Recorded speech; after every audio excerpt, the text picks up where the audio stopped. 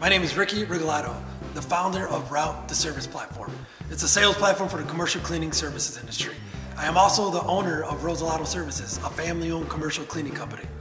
So welcome to Cleaning and Cocktails, a show where I get the opportunity to sit down with cleaning industry experts and share stories, talk shop about the industry. So grab your cocktail, listen in, and I hope you guys enjoy the show.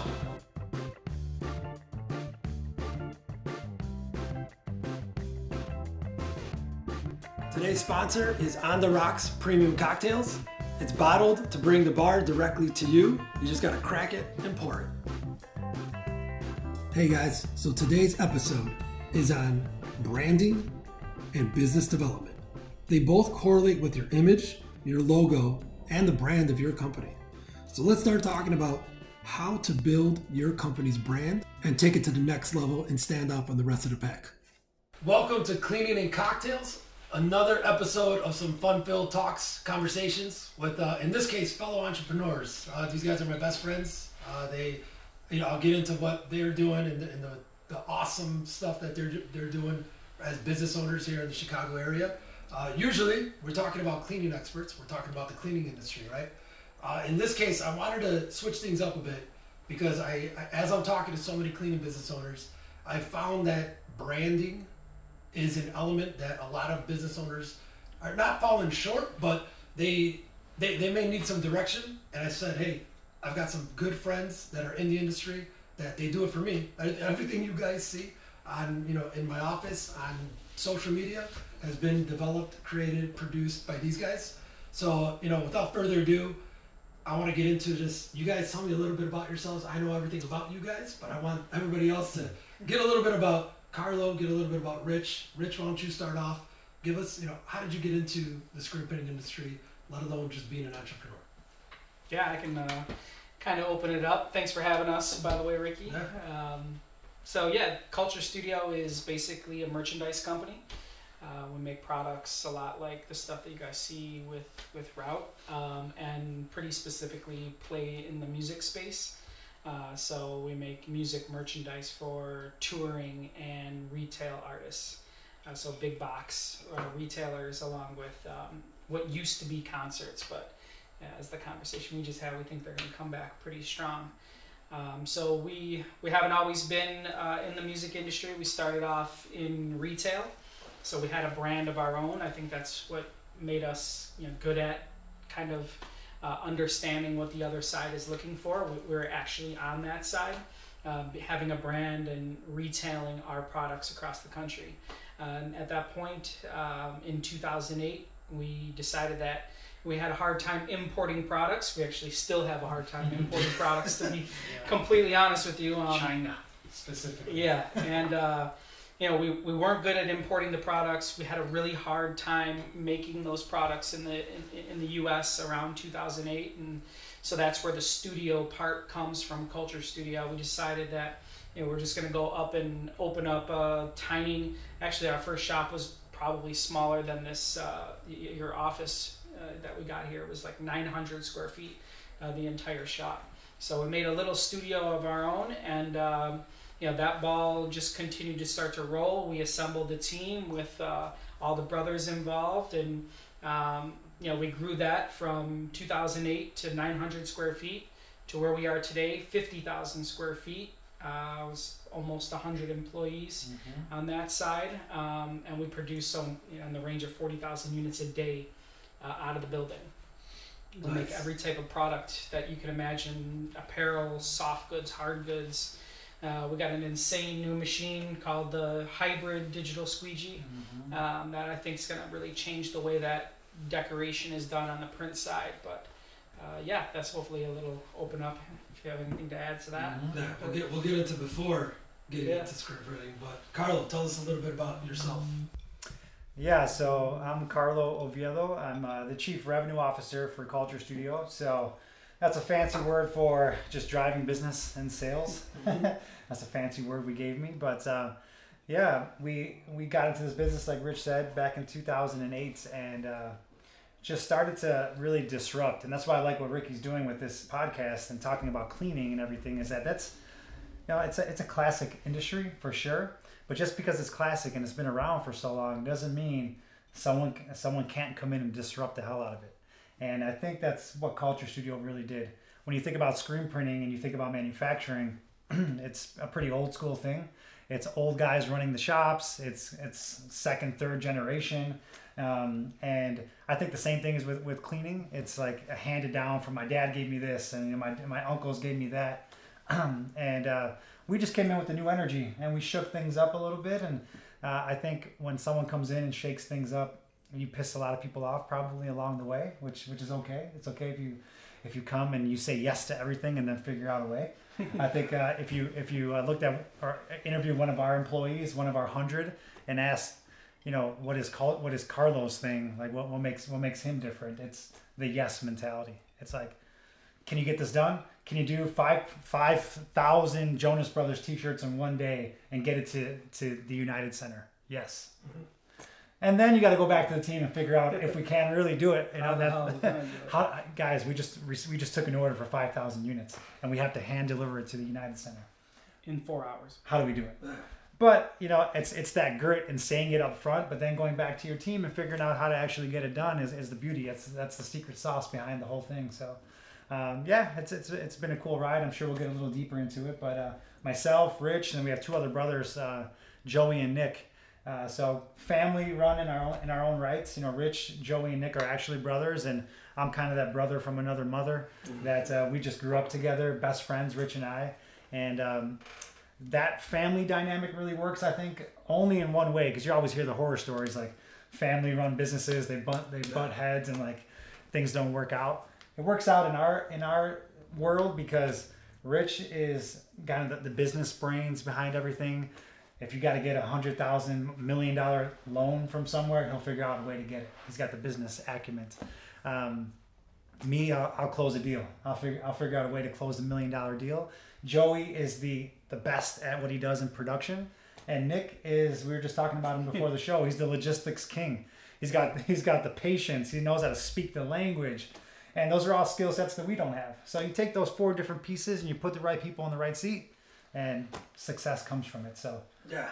So exactly why this is perfect, because every element you guys talked on, it's relevant to us in the cleaning industry, right? So I'll go down the line where you guys said logistics. Our logistics is, you know, where staff is going to work at, right? Like you guys have the brick and mortar where people work, which is one battle in itself, where we have, 50 locations that somebody has to go to and service. So logistics, we have to figure out scheduling. How does that work? Yeah. In a cleaning business, everybody should have that person who handles that, right? Mm-hmm. The business acumen. Dude, you know how much stuff I have to do on, I had to learn QuickBooks. I had to understand LLC versus S Corp. I had to understand, what software the team should be using. That's somebody else should be responsible. That's another person. It's another person, right? Yeah. Like you're talking about production with Joey.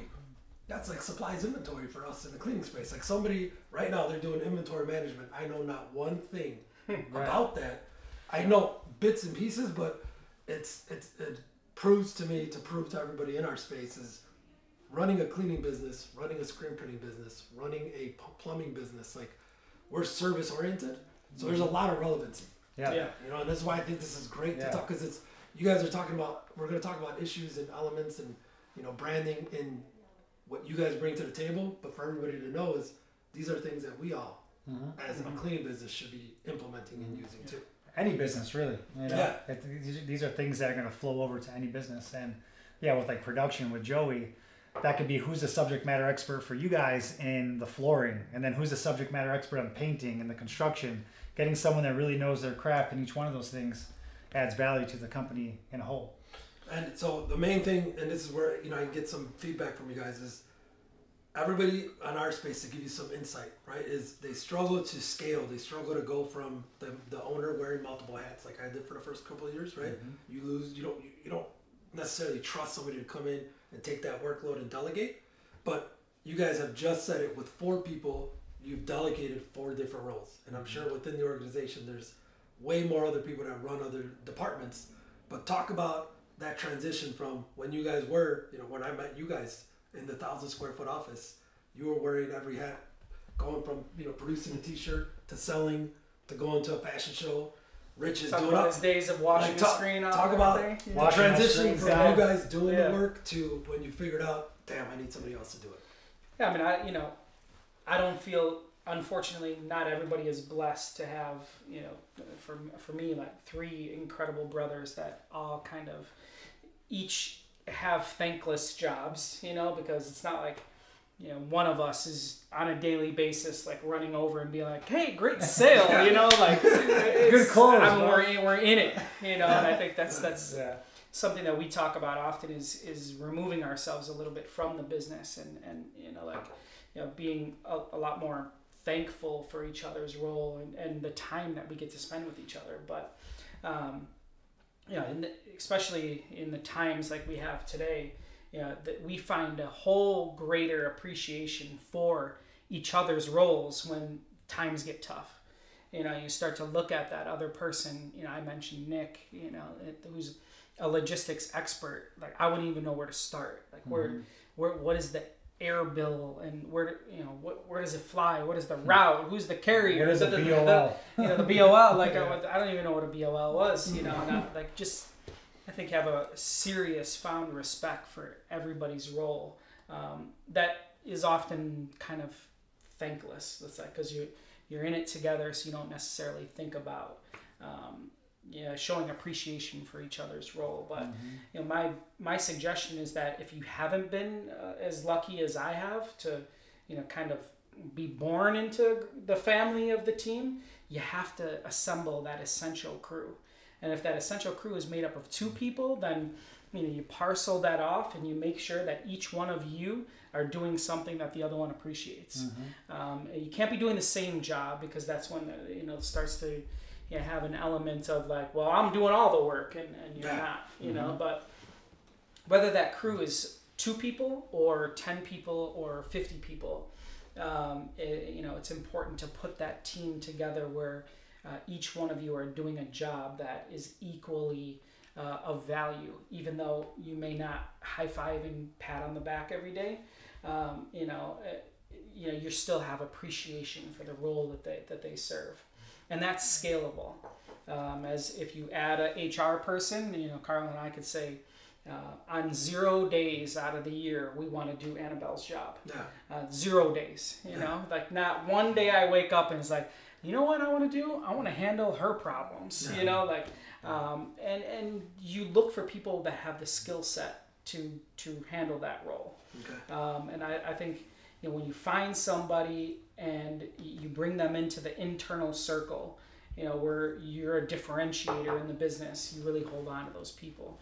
And, that's the scalability that I think starts to happen is, you go from 2 core people to 4, and 4 core people to 10, and then, you continue that.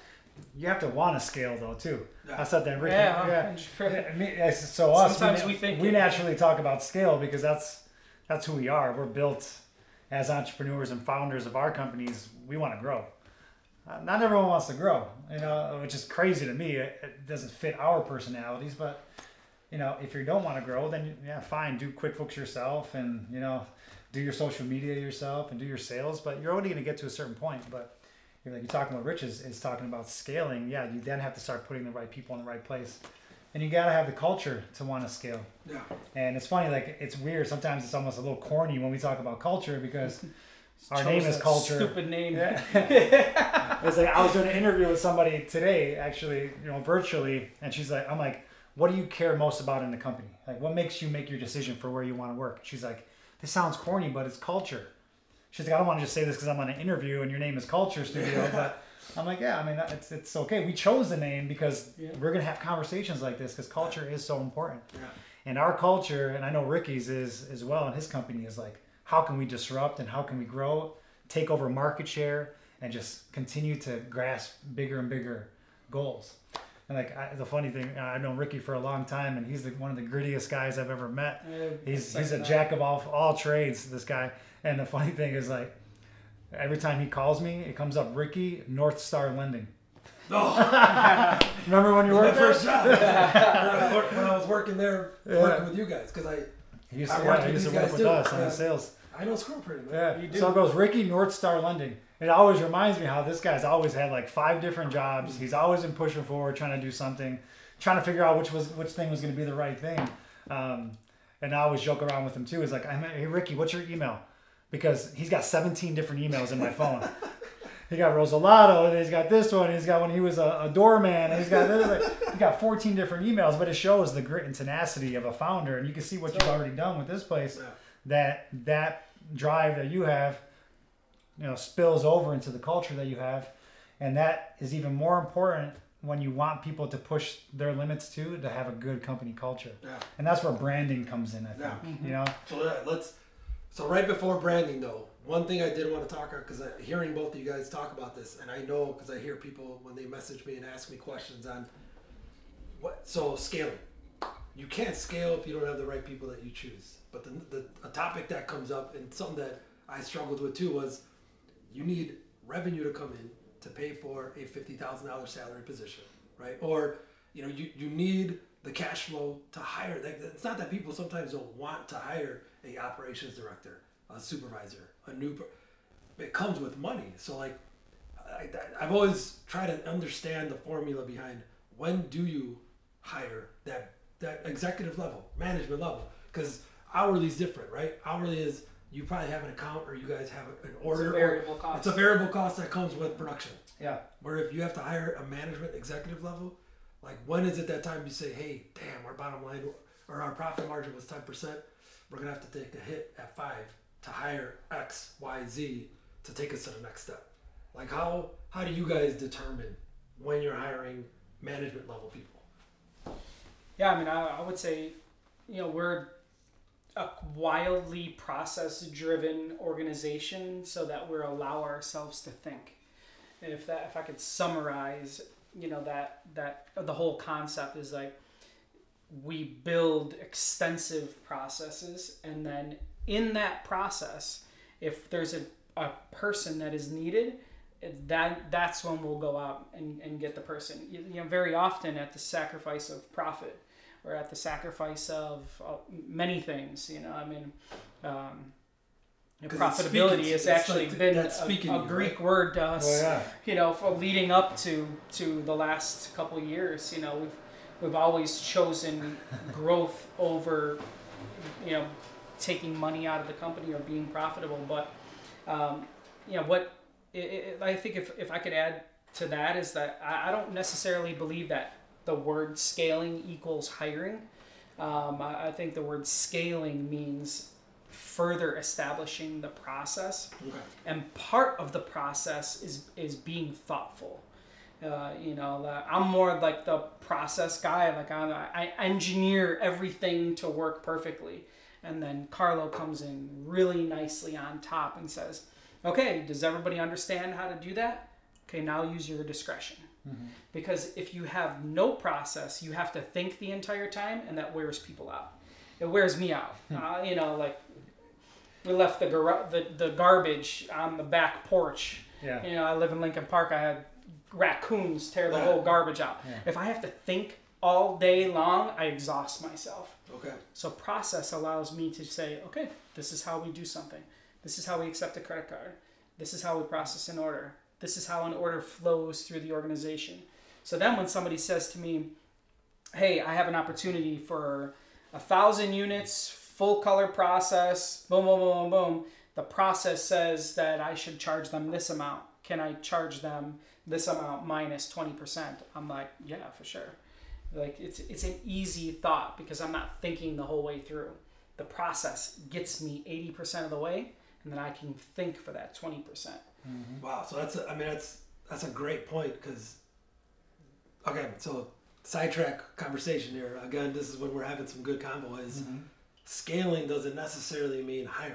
Mm-hmm. Scaling definitely not. Could mean improving your process to expand revenue. The production in technology. It could be, that's all scaling.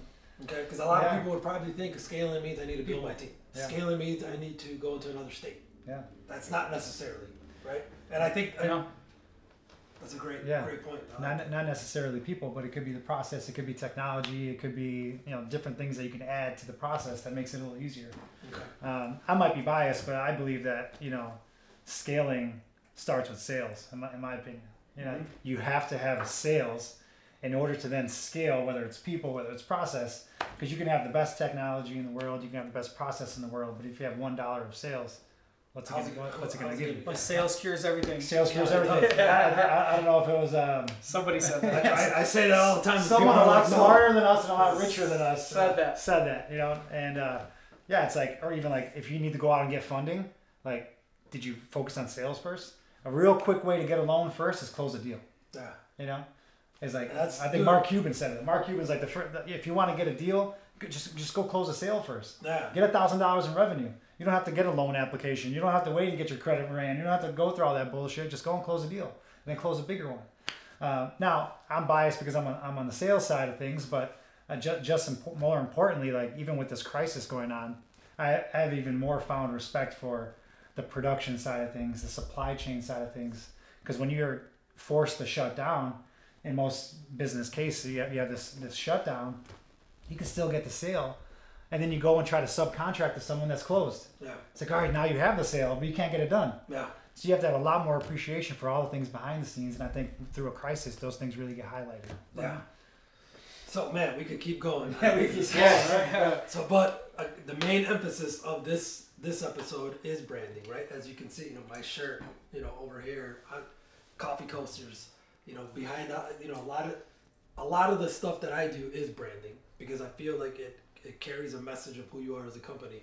And for you guys out there, these are my go-to guys for branding. These are my go-to guys for my apparel, my merchandise, my stickers, my face mask. Just did face mask for me.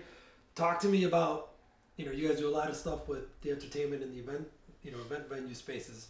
But what does branding mean to you guys? Like why should a small business owner always have a line item for branding? Yeah, go ahead. Want me to take that one? Yeah. All right, I think there's I think there's a few different things. Like you obviously have like brand recognition and trying to. I think Ricky was just telling me before the show that there's 1 million cleaning companies or something, and 1 million cleaning companies in the U.S. How do you stand out? Just the U.S. Yeah. So how do you stand out? And I always I don't know if you can Google it. You can just jump on Google and say like most recognized brands in the world, and they only show you 50% or 25% of the logo, and you can name each one of them. Yeah. So you can look at 25% of the logo and know that that's Apple, know that that's Mercedes. Just by looking at 25% of the logo, that shows how powerful brand recognition is. So when you're in a saturated market, if you could really figure out a way to get out of that and stand out, you're already ahead of the game. So that's one way, but another way is I think now more than ever people talk about culture as staff and employees. Mm-hmm. Yeah, go there. I had that one. Go there. Oh shit! Yeah. Don't mix the drinks. Don't mix the drinks. At least I could be your bartender. On the rocks.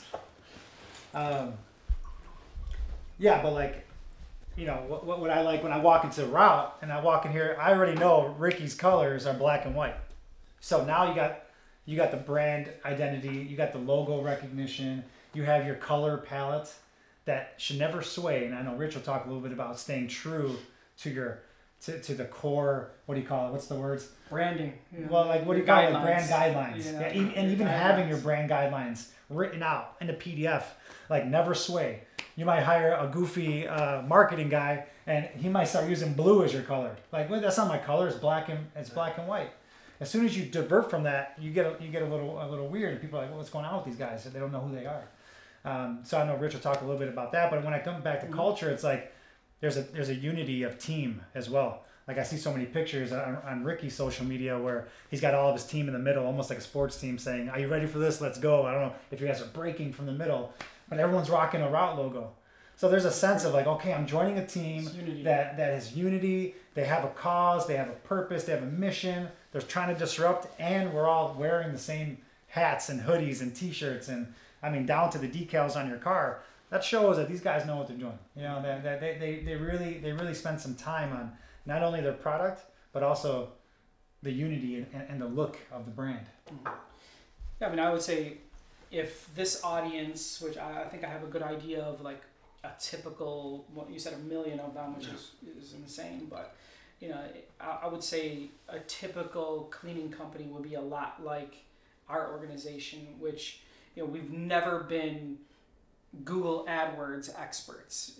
Like, we've tried hiring marketing firms, we've tried hiring internally, we've tried every arbitrage that we can figure out, but you know, buying the word cleaning or corporate cleaning, it's impossible. It's impossible. I mean, even when we just did a thing where we were trying to sell face masks on different social platforms where it's very, very complicated and so forth, but in bulk for companies to open up and so on and so forth, and we can never get the numbers right. So I would just say I'm going to make a blanket statement that paid advertising has not been easy. Does paid advertising work?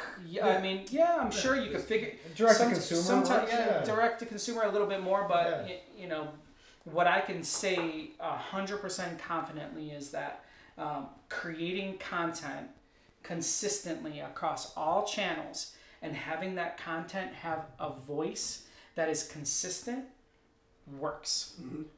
100%. If that voice is erratic, it confuses the end consumer. It's like if this Pacifico had a different colored label every time.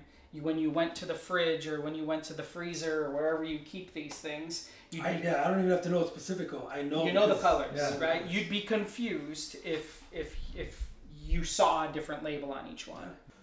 So you guys, as Culture Studio, I know I've gone to you guys to help me recreate a design, create a logo. I've used you guys for swag.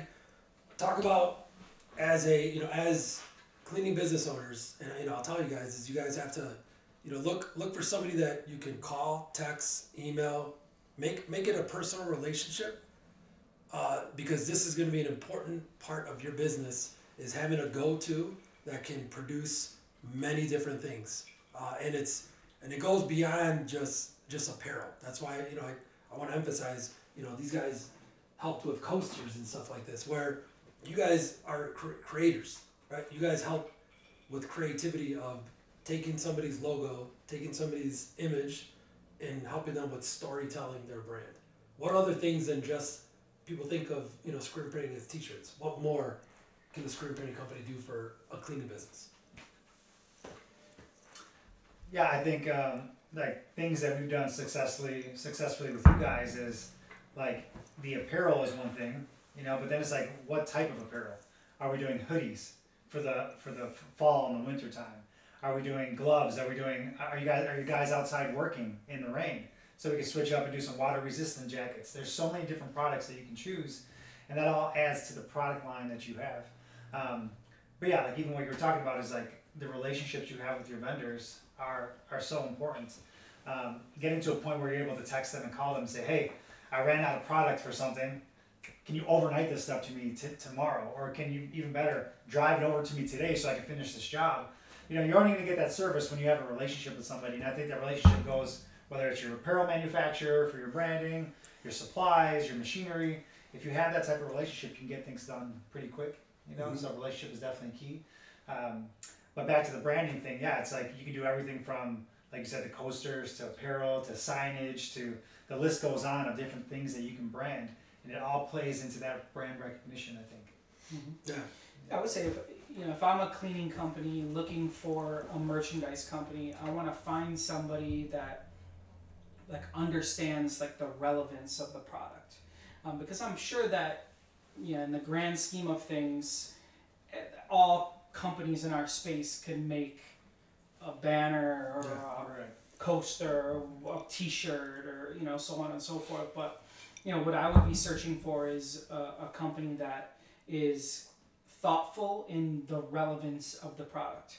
So like they're looking at you as a business and saying, okay, well, you guys are going to be in wet environments, so we're doing rubber boots that come higher, that have the company logo on them, or whatever the case may be.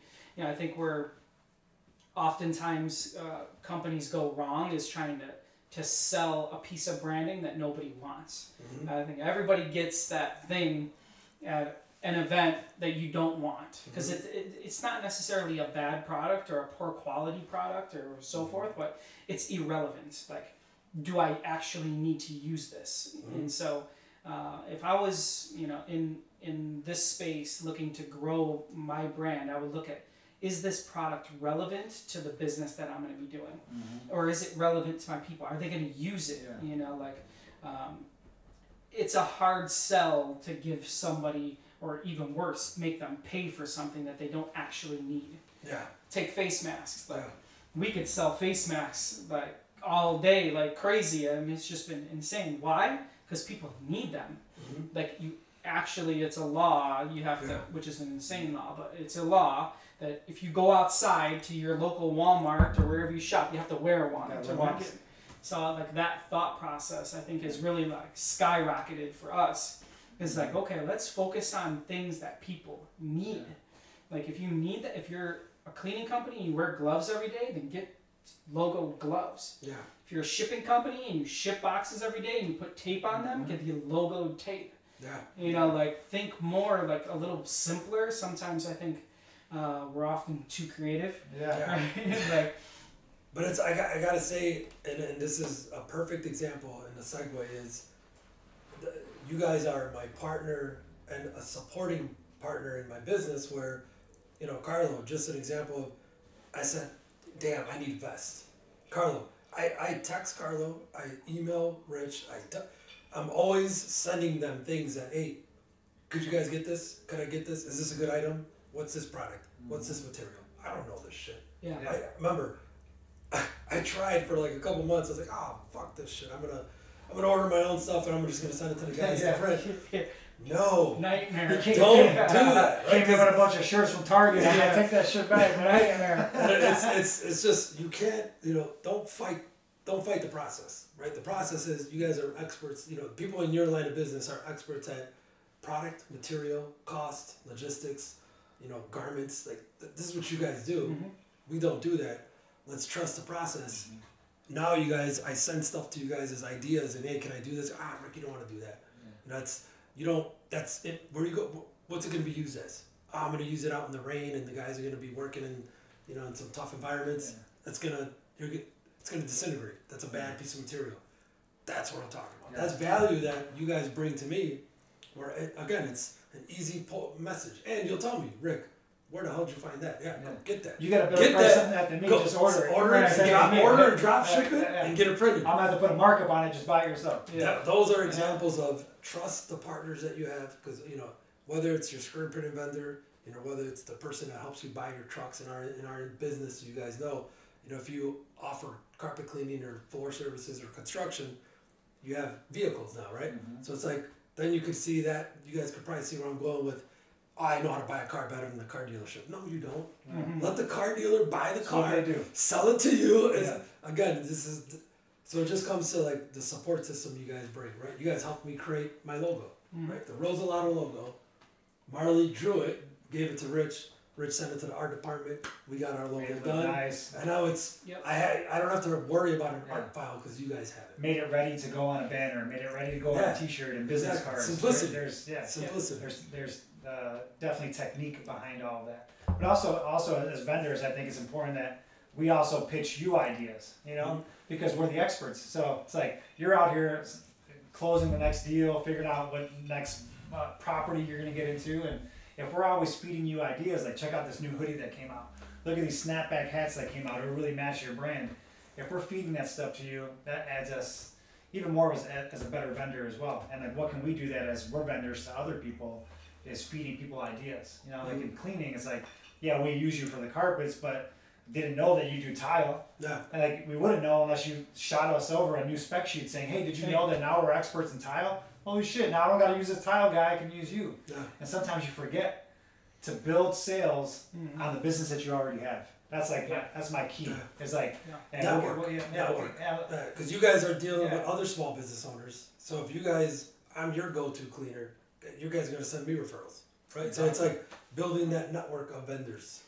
Building a network of vendors. Because we're a vendor too. We're a vendor. Yeah. and then like just building your sales with the current clientele you have. Yeah. So like if you're already in and you're cleaning, you know, the offices for a company, and then you just added new contractor services. Like don't go out and try to find new business. Just look at the business you already have and pitch them. And Upsell to a point, Yeah. but you're expanding on the relationship. Sometimes, you know, we always try to go after the new deal, the new customer, when you just go after your current customer base and try to upsell them and get to a close pretty quick. Yeah. So I wanted to now go in the direction back into entrepreneurship and business-minded stuff. So Carlo, I have a topic for you, but Rich, I have a topic for you first. Is you are the business acumen part of culture, right? So Whether you like it or not. I would slightly prefer to be in the art department, you know. But Steve knows that. But give us some insight on, because you wear multiple hats, Carlo. I know you do too. But Rich, you wear multiple hats. Cleaning business owners, when they start, you know, just so you guys know, it's fragmented to the point where 90% of cleaning business owners don't reach $1 million in revenue. Mm-hmm. That's a big market. Yeah. Think about there's business owners, the other 10% are 10 million, 50 million, 100 million, 1 billion. Yeah, there's Small. a big gap. Big gap. So Same with our space. So what tips could you give from a business, whether it's, you know, reading books, reading articles, a podcast that you listen to, a routine of how do you make yourself better as a person who has to wear multiple hats, being a CEO or owner of a business? Yep. I think that correlates because the typical business in our space, the benchmark's 900,000. So 900,000 in top line revenue is the median top line revenue for a commercial printing company. If you look at our whatever code, NIC code or whatever. But I think that, you know, businesses in that size highly underestimate themselves, and so, you know, I think it's easy to say, well, I don't know how to do that, you know, like, or I don't know, I've never done social media, I've never done branding, or I've never done a mass email, or I've never done, or we only have 34 followers, or we, you know, like, I think that's the easy way out.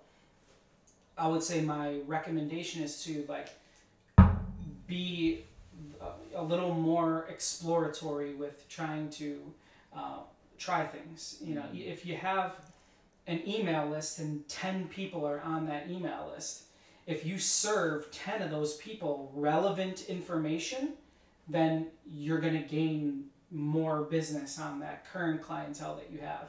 And to piggyback off of what Carlos said, I think everybody is so consumed with what's next, and they don't necessarily look at what they have. And so if you're doing 900,000 a year and you're at the median and you're having a really hard time getting to the next level, why? Because it's hard to do Google AdWords and your social media channels aren't, you know, exploding and so on and so forth. Like, it's thoughtful to turn on the inside and look at the client. If you have 10 people that love you, then, you know, let's try to gain business with the 10 that you currently have. And so, yeah, I think the easiest excuse is that I've never done that and I don't know how to do it, so therefore I can't. Yeah. I would say if you're it's almost a cop out. Yeah, like, I mean, if you're it's an excuse. If you're in the business, you know, at the end of the day, if you can control it, if you can't control it, then that's a different story. That's a different story. Yeah. If you open a bar and you're not a bartender, you got problems. Yeah. But if you open a bar and you are a bartender, then worst case scenario is that you go and bartend. You know, like, so I would say, yeah, as long as you're in a business that you can control, like, at the worst case scenario, you step in and do it, then you can then just consider consistent education. You know, like expand that education, like continue to learn, like, you know, what more can I do? Today I'm going to leave the business in a better place than I was yesterday. Yeah. I'm going to learn how to do, you know, a new software system that can send mass emails. Even though I only have 10, if I can reach 10, I'll be able to gain, you know, more revenue in that sense. So I think don't underestimate yourself. You know, I like that. as long as you can control it, you know, go for it. Don't think about what you can't do. Because there's a lot of resources out there. I mean, your YouTube, you know, Yeah. freaking YouTube. Yeah. Google it. You could YouTube damn near anything. You know, you could figure anything out. Yeah, if you don't have the skill set, I think that's a totally different conversation. And if you don't have the skill set, and you don't have a brother, then you should go find somebody that has that skill set, you know, and bring them in your internal circle. Find a cousin, you know. It's Yeah. just identifying your shortcomings or weaknesses to find somebody else to improve them. Yep. Right? Because you should worry about your strengths. 100%. So, Carlo, let's talk about your strength is selling, right? Yeah. So you guys nailed it, or you nailed it earlier when you said sales cures everything. You know, in our business, that is a big thing. Like, you know, it's a big win if you win a $5,000 a month contract. It's a big win when you win a $1,000 a month contract. Mm-hmm. It's a huge win when you win a $900,000 a year contract. But it's all driven by sales. Yep. So talk about, I wish I had a whiteboard that we could talk about the Yeah. art of negotiation that we talk about. Yeah. Well, like, give us some tidbits on, kind of that direction that we've talked about. You've shown my people how to. Yeah. How do you negotiate a whiteboard? Give us some of those tips on. People fall flat sometimes. Like, I don't want a cold call. I don't want to send an email blast. I don't want to walk in and knock on doors. Mm-hmm. Again, excuses. Yeah. Like, what would you recommend? You don't know cleaning, but I know you already know how to sell cleaning. Yeah. You already showed my guys. Yeah. Like, give us some tips that people could walk away from right now and say, oh shit, you know what? Let me write that one down. Well, one thing that I like to talk about with our business, and sometimes we don't even know it, we don't even recognize it until we take a step back and look at it. And banks love this when they're like, oh, how much sales do you do? And we're like, oh, 15 million. And okay, well, can you do 15 million next year? And what I like about our business, and I believe the cleaning companies are the same, is that we call our business reoccurring revenue, almost like the tech space. Yes, monthly service charges. Monthly reoccurring revenue. Yeah. And up until now, recently, only tech companies say that. Like I closed 10 subscriptions for $100, and I got $1,000 of reoccurring revenue. Mm-hmm. Right? That's a tech statement. But it also lives in our industry as well, because like we close a deal, which is reoccurring revenue for us, and it's a lifetime client. So it's not just the 15 million that we're going to do this year. It's how much is that your number one client going to do every single year for the next 15 years, as long as you service them. Yeah. You got to come, and that's where the back of the house comes in. Yeah. Quality control. You close the deal. Customer service. You close the deal, and that and we always talk about it hunting. You go out there, you spear the next deal, throw it over your shoulder, and bring it back to camp. Look what I caught. Look what I caught. So reoccurring revenue is something to always remember. And reoccurring revenue is customer success. It's like, okay, I closed this deal for this physician company, and I signed a 1-year contract. All right, cool. Signed a 1-year contract. That could be $10,000 deal. Let's put a clause in there that I have first right of refusal. Let me try to get this, and if I service you, let me get another 2-year extension. Now you could predict that you're going to do $10,000 a year with this client. Predictable revenue is incredible. So when you have predictable revenue with being able to forecast a little bit, it's huge. So always looking at your business as a little bit of recurring revenue is awesome. Actually, if you ask Rich and I every single year for the last 12 years, what we're going to do the next year in revenue, we've always been within 96% of the forecast. Mm-hmm. That's how predictable our revenue is. Wow. So our biggest client might be, I'm just going to throw numbers out there. Let's say it's $1 million client. If the market's the same, depending on if Travis Scott goes on tour this year and then Kanye West goes on tour and Drake goes on tour the same year, this is going to be a hell of a fucking year. But sometimes they take some years off. So Travis Scott's on here, but then Guns N' Roses goes out, Rolling Stones goes out. It still usually equals out the same revenue for that one client. Yeah. So we've always been able to predict 96% of our revenue because of the recurring feature.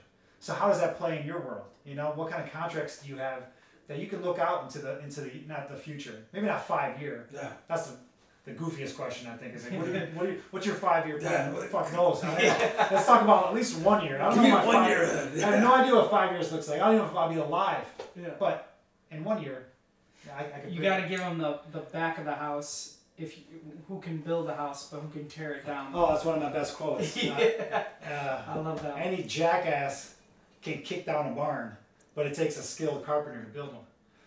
And what that means is you can bring anybody in and they can mess up your entire process. Yeah. They can say, I know how to do this better. You can bring an employee in and they completely respond to one of your clients the wrong way. It's like, do you know how long it took me to get this client to this point? And you can kick down this barn with one jackass kick. But it took a skilled carpenter to build it. Don't let anyone kick you down your barn. Yeah. So you gotta have some true insight on that. And that's like the backup of account management. You know, like it's one thing to be a skilled carpenter to go get a sale, but it's a completely different beast to be able to manage and maintain and just lead. Exactly. All right, cool. So 4 levers of negotiation. So, and this goes to any business. Now, if you're selling T-shirts or if you're selling hand sanitizer or whatever the hell it is, this plays into a role. So, how many times in any of our careers where we're so happy to get a sale, we'll do whatever the hell it takes, right? So, someone says, "Hey, I want 1,000 shirts," or in your instance, yeah, you could clean my office for a week, and you're like, "Okay, here's my price, $1,000." And they come back, "No, I only have an $800 budget," and you say, "Okay, I'll take it." That's been the story of my life. Yeah. Done. You'll sign? You'll sign? Okay, cool. You'll sign out? Okay, take that. Okay, I think that's what every person, especially in the beginning stages, like, you just gave them $200 off. You got the deal, but what else did you get from it? Nothing. You got the deal. So the 4 levers of negotiation is pretty much putting you in a spot to get something more for that discount that you're giving. Okay, that's the basis of it. Let's say I'm on the negotiation team for Rosalato, and you call me in because you got a huge Uber account you're about to close. It's massive. Let me bring Carlo in. We got to close a deal. So here I come in. I say, okay, Uber, you got 100 offices, and this is going to be a big deal for us. Can we start by me writing down on the board what's important for me at Rosalato? This is what's important for our organization. Number 1 is volume. Okay? Talk about volume. Number 2 is cash. Number 3 is length of commitment. And 4 is timing of the deal. These 4 things are what means the most to my organization. And probably the most to anyone's organization, right? Volume, cash, length of commitment, and timing of the deal. Those 4 things mean so much to all of us. So you go, okay, I gave you a quote for $100,000 and they want a discount. They want $80,000. That's their budget. Usually we say, okay, let's do it. We take it. We're going to get there. I'm going to take the $80,000 no matter what, but I'm going to get something out of it. Volume. You know what? I know you have 200 offices, Uber, and you're only giving me 100. You want $20,000 discount. How about you give me 150 offices for the same rate? I want to get you to that discount, your 20% discount, but I want 50 more offices. How's that sound? And they say no. Okay, cool. You want a discount still, right? But let me mark off the volume. You won't give me another 50. All right, so you're not going to come my way on this, but you still want your discount, right? Okay, cool. Let's keep moving on down the line. Cash. What are your normal terms? Net 30? Okay. Yeah. How about we do net 15 instead? Or better yet, let's do 50% credit card up front and 50% after. That's better cash commitment, right? That's faster money. We all want money faster. And they're like, all right, shit. It's $1 million deal, and I'm going to pay you the money anyway. Let's do net 15. Done. I'm going to give you 5% discount for that. We do it for. I'm going to pay you. If we get a discount, we'll pay early. We'll prepay if we get a discount. So I'm already giving net 30 terms, but let's do net 15 or let's do 50% deposit. All right, cool. I'm going to pay you back for that in the form of a discount. Here's 5% off because I'm getting something. I'll take it. Oh shit! If I can get 15, net 15 days faster, 2 weeks quicker. Yeah, that's both sides. That helps. Win-win. I'm getting something. I was going to give them that discount anyway, but now I'm getting faster cash. I'm paying you back in the form of a discount, right? And then now we go to length of commitment. Usually we just close that deal, move on with no shaking hands, no commitment, saying, you know what? Let's lock this in. Let's lock this rate in for a year. Let's lock this in. I don't have to continue this dog and pony show and try to continue to do this. Let's lock this rate in for a year. Now I got that predictable revenue we just talked about, and let's lock it in for a year. Or better yet, let's do it for 2. Because in our case, usually it's a 1-year contract. We would say, let's do 2 years. Let's do 2 years. Let's do 2 years. So now when my sales team comes to me and say, hey, what do you think we're going to forecast for next year? Well, I closed 2 deals where I landed 2-year contract. I already know we're going to do $20,000 with this account. Yeah. And mind you, bank Loves it. They loves love it. contract. Yeah, Like, that's why they love the service business. every time we say we're close with our clients, we know their kids, Yeah. they completely Exactly. disregard the conversation. So timing of the deal. Contract is, They come back to you and say, all right, cool, let's do 2 years. You guys are awesome. I like your product, and I don't want to do this again with another company. Let's do 2 years. Mhm. Now, I still giving them the damn discount I was going to give to them anyway, but I just walked away with better terms and a 2-year contract, which before I would just walk away with nothing because I was so happy to close the deal. Just to get the deal. And then finally is timing of the deal. And how many times have you gone and pitched these big accounts and they're like, okay, we got to use up the guy we're using right now. In 4 months, check back in. All right, well, check this out. You want this really good price? I can lock you in if you sign the deal today. Sign it today. We can start 3 months from now, but let's get this deal signed today or within a week. I'll lock you in and we'll move forward. So now you're putting a time constraint on them. Time constraint. Commitment. A commitment, but you're also putting some timing to it. So now you got all the things that you wanted, and you're gonna lock this in within a week. So many of us salespeople, I've done it many times. It's like, yes, that was awesome. Check back in with me 5 months from now. I'm like, damn, I just did all that, the whole show. And you get nothing. Oh shit, I did all that, and I gotta check back in. No, let's do this within a week. Let's lock this in. And now, if you never would have done that, you would have done the same thing, walked in, did it for the 20% discount, and got nothing for it. But now I'm walking in with a better cash stance. I'm walking in, and maybe if you're really good at what you're doing, you would have got the volume deal too. Yeah. I like to walk away with all 4. Yeah. I'll check them out, bam, bam, bam. So in my instance, I go, thank you for the $500,000 worth of annual business. I know you give $1 million away. Give me another $200,000. What do I need to do to get that? Yeah. 20% discount is how you get it. So you lock it in. 4 levers of negotiation. You can use this in everything that you do, from buying a car to landing more deals. Anything that involves negotiation, you can use one of these levers. You're going to walk away with something when you already were going to give it anyways. You know, I do feel that too, that clients have a newfound respect for a vendor when they go at this. Yeah, because this is a value add. And that this we're is a doing level value of add. professionalism that they're not used to. Yeah. You know, most clients at the end of this conversation aren't taken back. They're actually quite drawn in. Yeah. They almost feel like they're part of the negotiation. Yeah. And then if it's a larger organization, they're sharing it. You know, Exactly. like Because hey guys, it's a we. yeah, like It's guess a we what? approach. Like we just beat the shit out of our Yeah. new company, and they gave us 1, 2, 3, and 4 things that we had wanted, and like, but really, you know, really Well, it was both you're sides. winning. You know, Yeah, like, it's both it's a sides. win-win. Yeah. You know, they have the cash so they can pay it out early. Yeah. They want the discount, so they're willing to give more volume. Yeah. Like, it's totally a win-win. And I want to end with, but then get those terms in a quick contract. yeah, 1 page, You know? And don't even call it a non-legal contract. Yeah, don't even call it a contract because people are Yeah, scared, and right. then you got to go through legal. Like, Sell sheet. it's an agreement. One It's sheet. It's a service agreement. I Service say, agreement. hey, you don't mind if I write this down so we know that we can revisit this a year from now? There's no lawyers involved. Let's not go through the red tape and everything. So 1 sheet. So we can check, and then we can check each other's performance. You know, like did we do the performance that we said we were going to do? Did we clean as fast? Did we have the right response rate? Did you pay us in time? Did you give me the more volume? It's accountability. Accountability on both parts. Did I live Yeah. up to what I said, and did you live up to it? And let's check back in a year from now, and maybe the terms get better, or maybe we lock it in for another year, whatever it is. Yeah. Get it in writing, and then when you go to the bank and say, hey, I got 10 contracts, 10 commitments with cash, with volume, everything. How's that look? Yeah, it's a totally different Way, conversation. I can way tell you better that. position to be in. Definitely a totally different So, conversation. We could keep going here. Yeah.